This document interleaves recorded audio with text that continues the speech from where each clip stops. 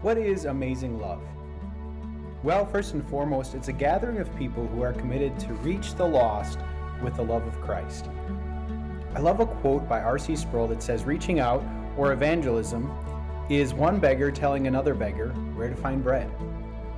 And at Amazing Love, that's just what we're doing. We're a community telling others we found bread. And not just any bread, the bread of life, Jesus Christ, who alone is able to satisfy a hungry heart. And what did Jesus do? He leaves 99 sheep to find the one who is lost. Taking our cue from Jesus, we do so many things to reach the lost, whether it's an outreach event like our helicopter drop, renting space to Lincoln Way Strings or schools, service projects like Dirty Ministry, or inviting our friends to come to church with us. And what are we hoping they find? We hope they find community, a gathering of people that you can belong to even before you believe. Come as you are, but make no mistake, as you get to know Jesus, you won't stay that way. We hope they find peace. Everything we do, we're going to emphasize the victory that Jesus won for us. We are forgiven. We are loved. Heaven is our home. We're going to find purpose. Something better than a golf game or doing another load of laundry or spending a few more hours at work. What we are doing is storing up eternal treasure. It's something that will matter now and for all eternity. And when we work together, more is done. More people are reached and more are served in a better way. That's exactly what we've seen in the past couple years. We've done more, and God has blessed us with more. We've offered more events, more group offerings, more planning, more excellence, more inviting, all so that more people found Jesus. But I don't know about you. I'm not done yet. We're not done yet. There's a next level still to reach and a greater impact to be had. So now's our time to dream, to envision, to imagine yourself in the 10,000th year of heaven, looking back at life and thinking about what you could have done, what you wanted to do. Where will that lead us? That eternal perspective will lead us to maximize these mere moments, or at least want to reach so hard so that hungry are fed, so that lost are found, and that we all grow close to the one who is the only one built to satisfy our hungry hearts. May God bless us to reach toward that next level.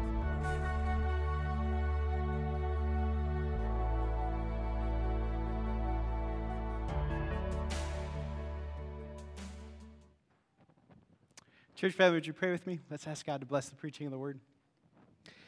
Heavenly Father, what this world needs is less of me and more of you. And in these moments, we just humble our hearts and we get to hear your voice. And Lord, accomplish the purpose for which you send your word. May the words of my mouth and the meditation of our hearts be acceptable in your sight. You are our rock and our Redeemer. Amen.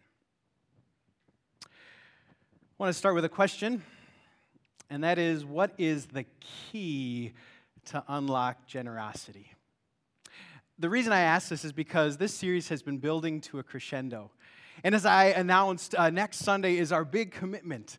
And as we think of next level, as we think about what God might do through us, how do we get there?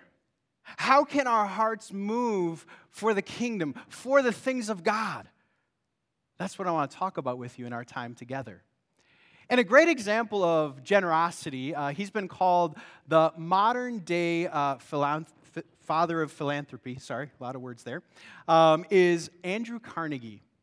Now, I just knew Carnegie from Carnegie Hall. Do you know how to make it to Carnegie Hall? Practice, practice, practice. And if you're a musician, maybe you've heard that, or a dancer, that's how you make it. You make sure to practice a lot. But beyond that, his hall named after him, as you see, he's one of the richest men who ever lived. So Carnegie had millions, but they did an equivalent of what that would mean in today's money, and it would equate to $309 billion compared to a Bill Gates, a Sam Walton, a Warren Buffett, Carlos Slim.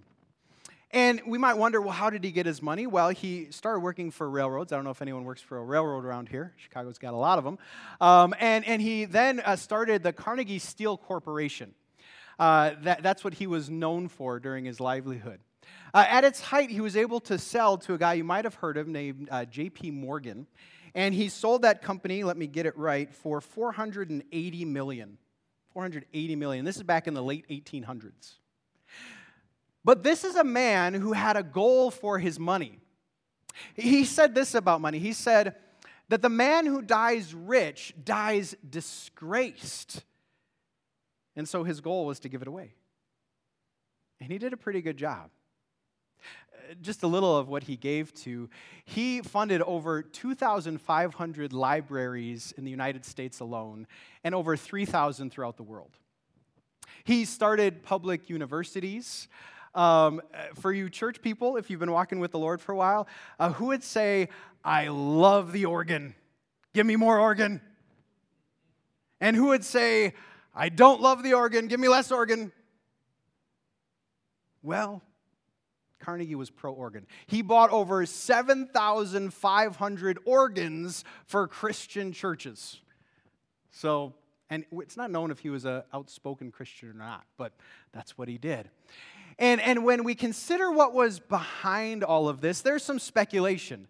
Some speculate the reason he invested in libraries is because he didn't have opportunity for education, and he wanted the common person to have opportunity for knowledge so that they could get ahead. Also why he did universities. I'm not, again, sure why he did organs. But his perspective, this is a man who had this to say about what was driving him, what was behind it. Another quote that he had is this: to try to make the world in some way better than you found it is to have a noble motive in life. And maybe there's some who would agree with that. You look at the end of your life and you look at your family, you look at the people who knew you, and you're like, I want to leave a legacy. I want to make sure they're better off because I was in this world. Now, as Christians, and by the way, welcome if you're new to Christianity or new today. We're hoping that you see the goodness of God. We're hoping you see why we call His love amazing. But Christians, we are looking not just for earthly impact, but eternal impact, right? We want to store up eternal treasure, and that's how we leave a legacy. That's what this next level impact is all about. It's not about some earthly impact. It's going to go hopefully far beyond that. And Christians, they have another motivation, not just to make the world better, but maybe you've had this experience where you've helped someone through money, and you had this sense that God gave you money, but it wasn't really for you. You were just a conduit. And so you helped a family member in need, or you helped your coworker, or you helped a cause. And then you learn this principle that Christians toss around because it's in the Bible, that it's better than to. And maybe that's not just lip service. It's not like, well, I'm putting on my halo and I'm, being a holier than thou. Of course, it's better to give than to receive. But no, maybe like truthfully you felt that. Wow, I'm so thankful that I could be a part of that. So thankful that God used me to meet that need. So we find two keys to generosity. Let's make the world better. Let's make eternity better. Let's live in a way that says it's better to give than to receive. But the true key, the one that I want you to really dwell in this morning, comes from the story of Mary Magdalene. Now, some of you know this story. I want to set its context. So in John 11, Mary Magdalene's brother Lazarus dies. And they are distraught. That's an understatement. But Jesus comes around and Jesus says, don't weep. No. He's going to live again. I am the resurrection and the life. And he says, Lazarus, come out. And a guy who's been dead for 4 days climbs out of the tomb like, hello. In John 12, it says that they're all sitting together for supper. So they're reclining at a table. And Mary, who's now got her brother back and has just seen the glory of God through Jesus Christ, comes with this expensive gift. It's pure nard. I don't know what that means. What it was the equivalent of was a perfume worth a year's wages.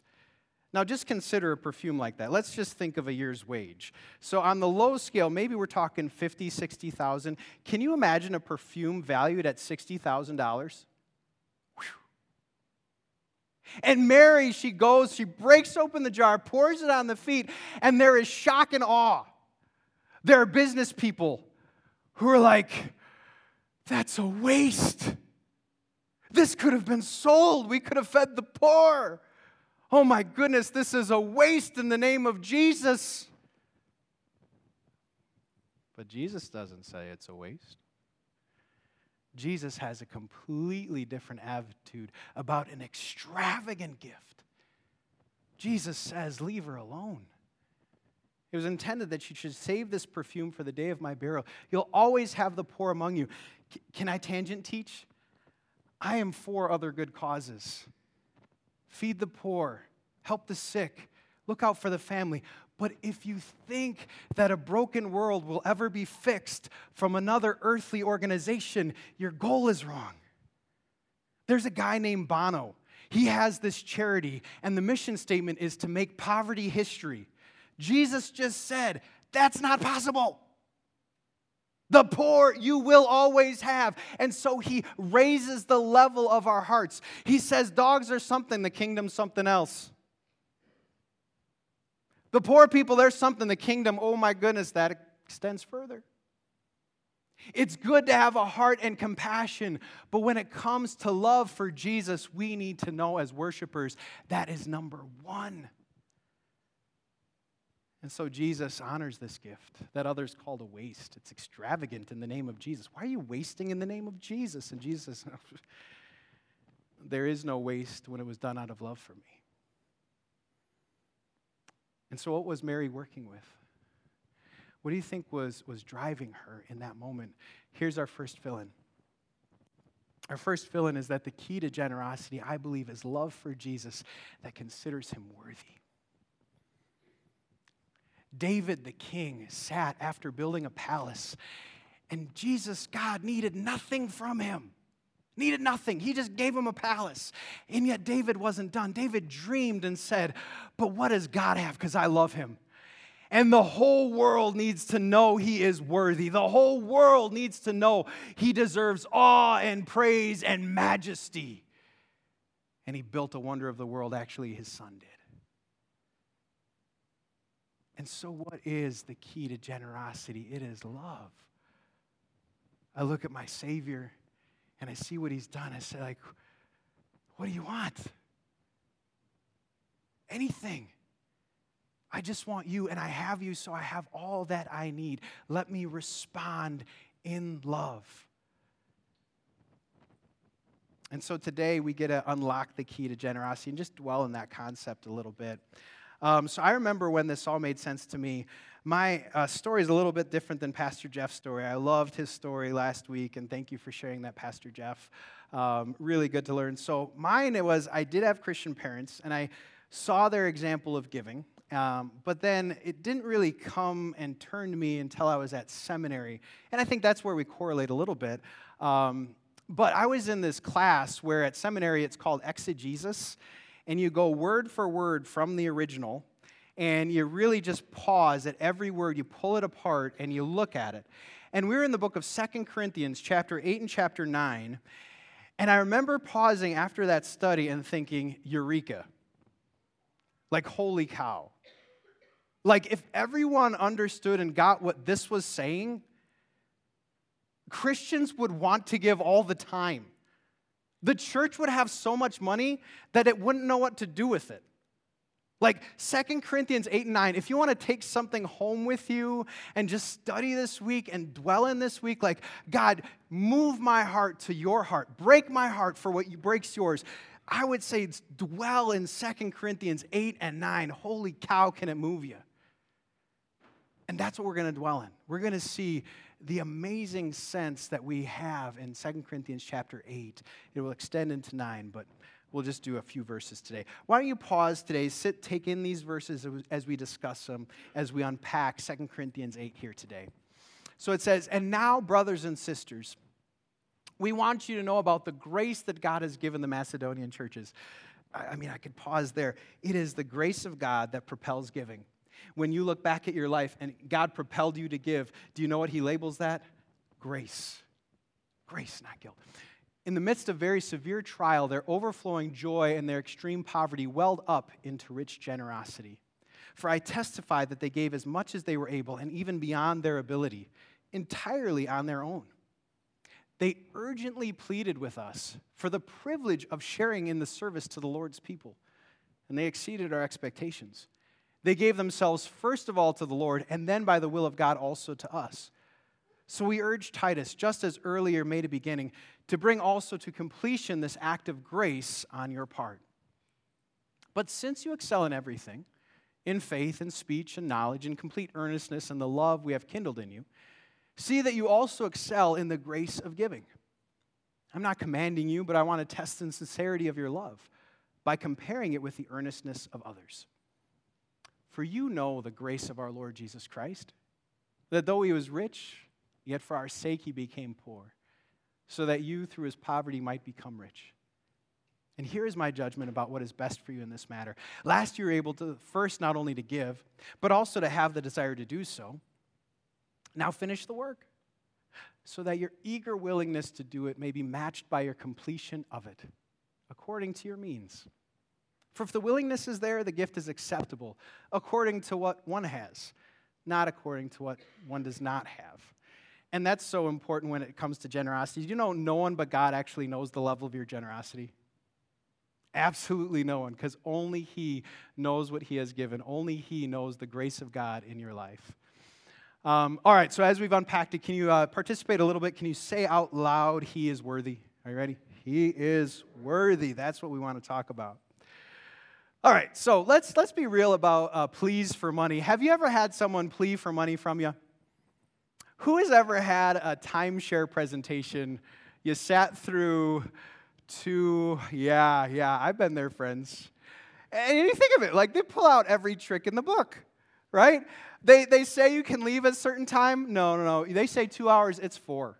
And like the doors are locked and no food is offered, right? And then they say like, oh, it's going to be the deal of your lifetime. It's going to be a blessing to your family. It's going to be a blessing to the next generation. If you've inherited a timeshare, has it been a blessing to the next generation? You can't even get rid of them. Like, these live on past death. It's crazy, right? And so we build up defense mechanisms, don't we, for pleas for money, don't we? We have those defenses. It's part of just working in the world. I remember pleas for money when it came to childhood eating. I was always supposed to eat everything, including my pea soup. You know why? Maybe you heard it too. There's starving children in Africa. I'm like, Mom, they can have my pea soup. I don't, what am I supposed to do about that one? I mean, yes, I don't want them to starve, but I also don't want to eat the pea soup, right? So there's pleas. Maybe a plea has been given to you, about a worthy cause, right? And even worthy causes, you're like, okay, let me think about this, let me dwell on it. And because we are so accustomed to these pleas for money, it makes sense that we have a defense, right? It makes sense, Pastor Jeff talked about rationale why not to give, why we all come in with an attitude, hey, Pastor, I'm coming to the money thing, but don't worry, I've already decided, right? That makes sense. What you need to see in Scripture, though, is a plea dichotomy. So what's so interesting about this lesson is that Paul actually is not pleading for their money as much as them pleading to be a part of it. This is mind-blowing. What did it say? Here's a passage. So pass the picture into the passage. Here goes. They urgently pleaded with us for the privilege of sharing in this service to the Lord's people. So again, they're saying, there's an opportunity to give. Please, put me in, coach. I'm ready to play. And it blows our mind. It's unexpected. We say, well, what were they dealing with? And one of the things I think they were working with is they knew the gospel of Jesus Christ. And so I want to camp out there a little bit. Do you know the gospel of Jesus Christ? So the gospel literally means the good news of Jesus Christ. It is all about his perfect life, his innocent death, and his glorious resurrection. And by the way, when it comes to that gospel, that is the power of salvation. God uses very simple means to change hearts, lives, and eternities, and it's the good news of Jesus every time, the power of salvation for all who believe. And Paul shared this gospel beautifully. Did you hear it in the lesson? This beautiful picture of the gospel? For you know the grace of our Lord Jesus Christ, that though he was rich, yet for your sake he became poor, so that you through his poverty might become rich. What a beautiful statement of rags to riches in reverse. In fact, some theologians put up a great acronym over what the grace of God is. And maybe you've heard this if you've been in Christian circles. The grace of God, what is it? It's God's riches at Christ's expense. And so we need to just unpack that a little bit. We need to pause and remember, in what ways did Jesus, your Savior, become poor? Think about that. Dwell that a little bit. So at Christmas, we look at the nativity scene. And I write about it in the book. It's not about me. Maybe some of you have gotten to chapter 2. Anyone read chapter 2? So you know what I'm talking about. Chapter 2, remember there. And I try to unpack the nativity story to see it for what it is. See, we have these sweet-looking nativity sets, right? And the snow is felt, and it's pure. And the goats look like they're all put together and clean, and everything is put together. But the reality of what Jesus is born into, he was born in a barn. Now just think about that. Have you ever seen on Airbnb a barn you wanted to stay in? Oh, sweet barn Airbnb. Can I stay with cattle? That'd be awesome. What about this? What if a hospital unit looked like a barn? Can you imagine a young mother? Oh, yeah, let's give birth by the hay. And are there animals? And they do it? That'd be awesome. Give me some more of that. And could it smell bad, please? That'd be amazing. Like, I'm not a barn connoisseur or a barn expert, but think of like a barn, right? I've never been in a barn that smelled good. I've never been in a clean barn. I've never looked at an animal feeding trough or even where my cat eats its cat food and said, I'd like to dwell there. But this is what Jesus came into. Jesus, in a material way, was the King of Kings, owned everything. All gold, all riches he created. Everything was from him and for him, and yet he chooses a barn. Not only that, he lives in a peasant's household. He didn't choose to be part of a political household. He chose peasants. Not only that, but he grew up and he didn't own a home. The only garment worth anything was this garment that he wore, taken off before the cross, and they cast lots for it. The only thing of value Jesus had. But it's bigger than that, isn't it? What Jesus did to become poor, isn't it? It's so far beyond material. So the King of Kings gives up his power. He sets it aside. His miracles were not about creating status or authority or comfortability for himself. His miracles were to help people and to show them what the kingdom was going to be like. And it culminates where he's on the cross. And he's setting aside his power so much that he allows, he's not forced, he allows the nails to pierce his hands and his feet. And he allows them to mock him. Oof, this one cuts me. Do you remember the mockers? What'd they say? He saved others. Can't save himself.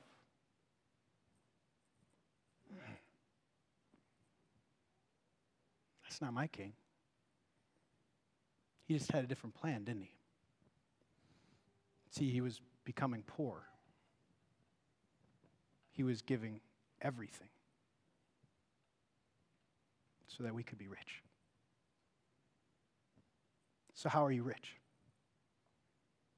Do you know you're rich? How are you rich? You have a love that can never fail. When other people hurt you, leave you, abuse you, misuse you, you have a love that will never fail. A love that doesn't know how to fail. A love that always gets it right and never speaks an ill word. A love that will provide for you and guide you. A love that will give you everything you need until you meet the source of that love face to face. You have forgiveness. Broken people who don't want to get it wrong, but get it wrong all the stinking time, are forgiven through the cross of Jesus. And come to that cross and get mercies new every morning to wash every sin away, so that there's not a day you live where you have to live in shame and guilt, because the cross of Jesus Christ covers it. You have a future. Something beyond what Jeff Bezos and Bill Gates and Warren Buffett could comprehend. A home so far beyond in glory and splendor that words can't even describe. All we have is figurative language and streets of gold to try to get our minds around the wonder that is in store. And right now, you have purpose. See, the faith journey is not meandering in a meaningless way. No, we know why we are here. It is to give God glory in all that we say, think, and do. It is to lift high the only name that can save. Friends, you are filthy, stinking, rich because of the love of Jesus. And so the Macedonian Christians who had heard the gospel, they're like, holy cow, I just won the lottery. Oh my goodness, is there anything better than this? Like, what can I do? Like, is there any way that I can respond? I know salvation is free. I know it's all done by Jesus, but is there anything? Oh, there's an offering? Paul, hey, can we be part of it? Because we just want to say, Jesus, I love you. You're the only thing that matters. What do you want, Jesus? I know what you did. Do you feel it? Do you see it? Do you get the heart yet? See, giving ultimately isn't about a needs base. Giving ultimately is, how do I ascribe worthy to the only one worth it? How do I tell the world he's amazing and beyond? He'll knock your socks off every time if you truly see him. Let me be a part of that. In a world that focuses on less than things. What is a library, university? What's an organ? Compared to knowing the love of Jesus Christ. And so the key to generosity, what we saw, is the gospel. It's dwelling in it. It's remembering. Holy cow, God made me rich. Rich indeed. Holy cow. And so then the Macedonians, they wanted to give, and give they did. So let's look at practically what they did. The first thing we're going to talk about is they stretched themselves. And I don't know if you ever had a parent or someone that loved you that stretched themselves to show you the finer things. And so one of the biggest graces of God in my life is my Christian parents. And they weren't perfect, but they were awesome. And often they stretched themselves financially to show me love. I remember at seminary, we were the first class that had to have laptops. And back in 2004, laptops still cost $2,000. There was no cheaper laptop than $2,000 in 2004. And I had no idea, like, how am I going to pay for this? And, well, then my parents. And then I got married, and I have a picture of what they gave me. It's a beauty. Are you ready for this one? A Daewoo Laganza. Yeah. I know that's a popular car, isn't it? It's a South Korean car. They don't even import them from South Korea anymore. A Korean car that I remember my dad first driving up, and I'm like, that's too rich for us. But and then I inherited it later when I got married, and it was awesome. I had a ball in my Daewoo Laganza, fit for a king. I remember in the back of this Daewoo Laganza, and we had an infant. And so I love how technology has improved, because when I grew up, the way to keep infants happy is no seatbelts in the back of a station wagon playing cards. You can't do that anymore. So in our infancy stage, we had these videos that you'd strap to the back. And I remember sitting by Bella, and I was in the next seat, and Kat was driving, and I'm like, holy cow, we're rich. I'm watching a movie, and she's driving, and I'm having a ball. It's awesome. And my parents enabled this. But I knew it. I knew that they stretched. I knew it did not come easily for them, but they wanted to show me love. Have you done it?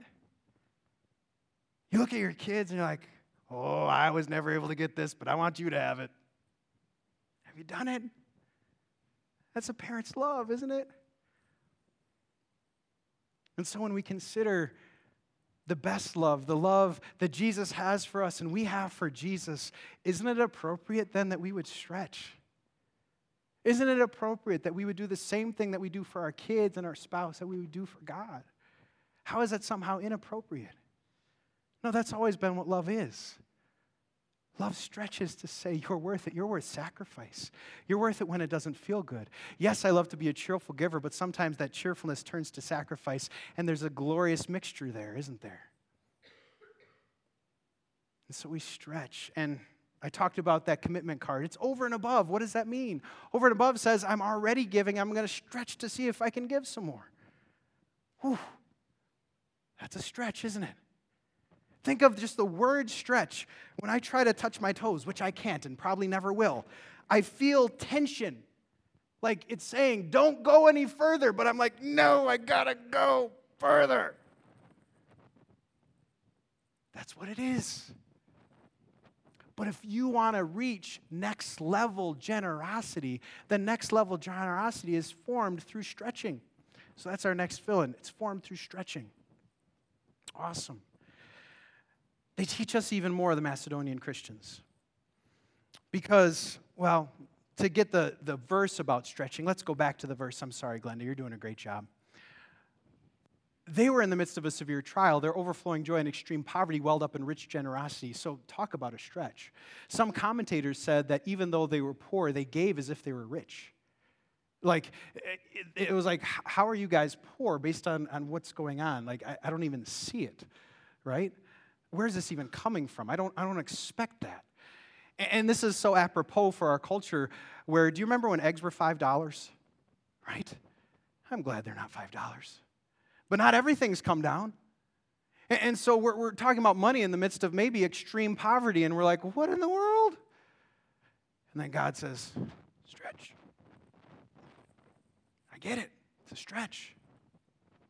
But there's more. And to talk about this, I want to talk about how you stay healthy as an individual. And often, Jeff and I talk about 3 legs of a stool because we're in this network called Cross Train. And to stay healthy as an individual, you have to focus on your physical, your spiritual, and your emotional strength. And think of how they work in tandem. Think of if you're only spiritual and emotional, but you don't have physical strength. Like you can't sleep through the night, you don't eat properly, you don't exercise properly. If that's going on, spiritually speaking, can you wake up and say, hey, the joy of the Lord is my strength? Probably not. You need the physical, don't you? Think of it if you're only like worldly sense, you're physically strong and you're emotionally strong, but you're not spiritually strong. So you, again, physically strong, you're thinking about your thoughts and feelings, but you never read the Bible. That's the spiritual strength. And then you try to act like a Christian under spiritual warfare. You're going to get beat up. You don't have the ammunition. So it can't just be about physical and emotional. Or if you take just spiritual and physical, and then not emotional. I don't know how to deal with my feelings. I don't know how to process my thoughts.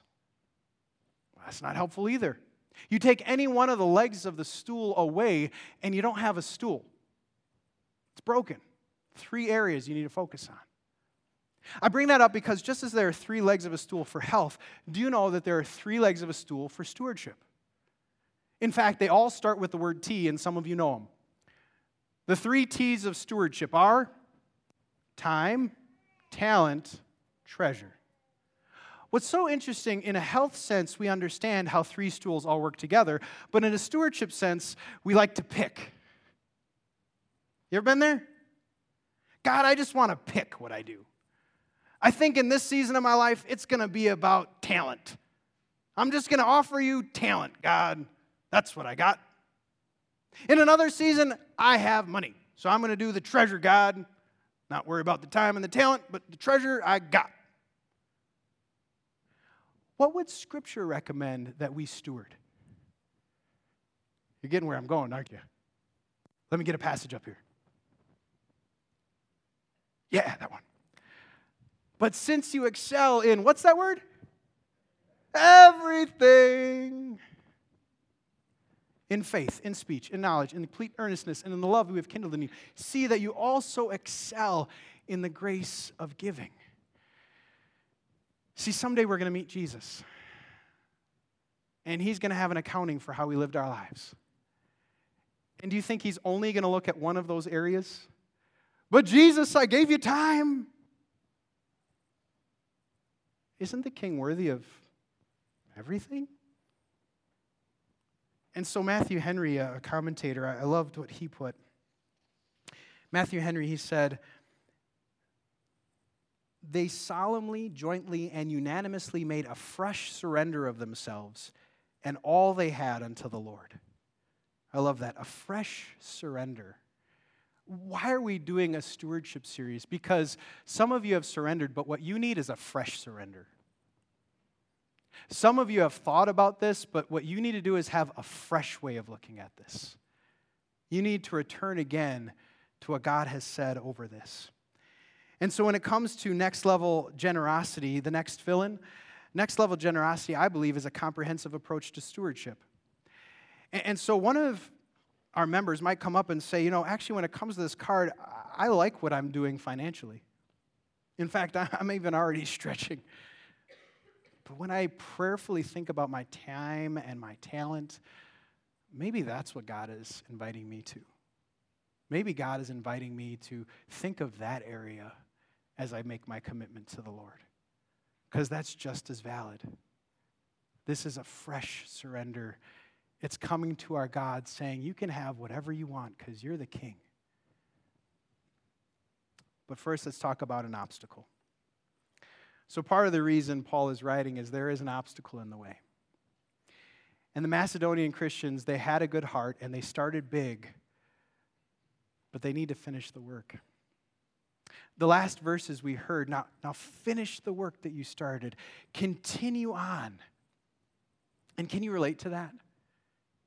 Have you ever been in a season, well, I gave, but it's someone else's turn to give. I served, but it's someone else's turn to serve. I used my talent, but really someone else can fill that void. And I think that God is asking of us to change our minds about that, to repent about that ideology, and to think about persevering in service to the Lord. Being a person who's kind of unstoppable, compelled by the Spirit. No one's going to stop me from offering to the King the best of all I got. Because we know the love of Jesus. As we look to Jesus, there is this word that brings the whole gospel together. When Jesus was on the cross, he spoke a Greek word that has a meaning in three English words, tetelestai. Now, some of you know what that means.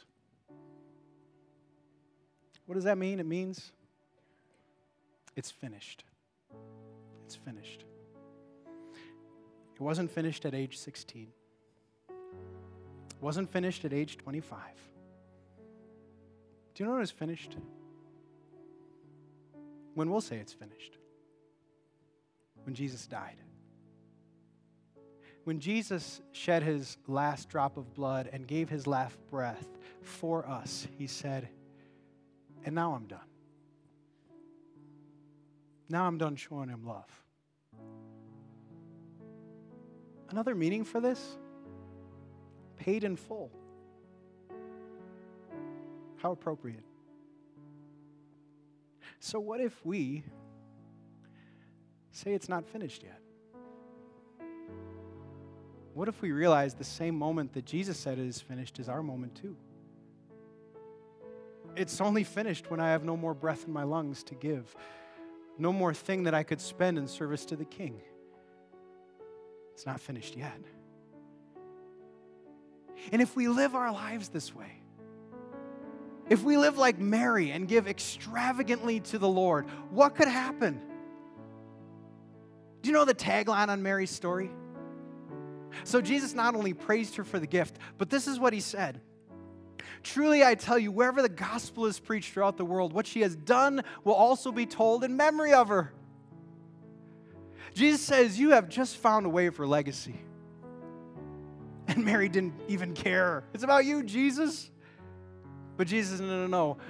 When you call me worthy, when you consider me appropriate, I want you to know that heaven rejoices.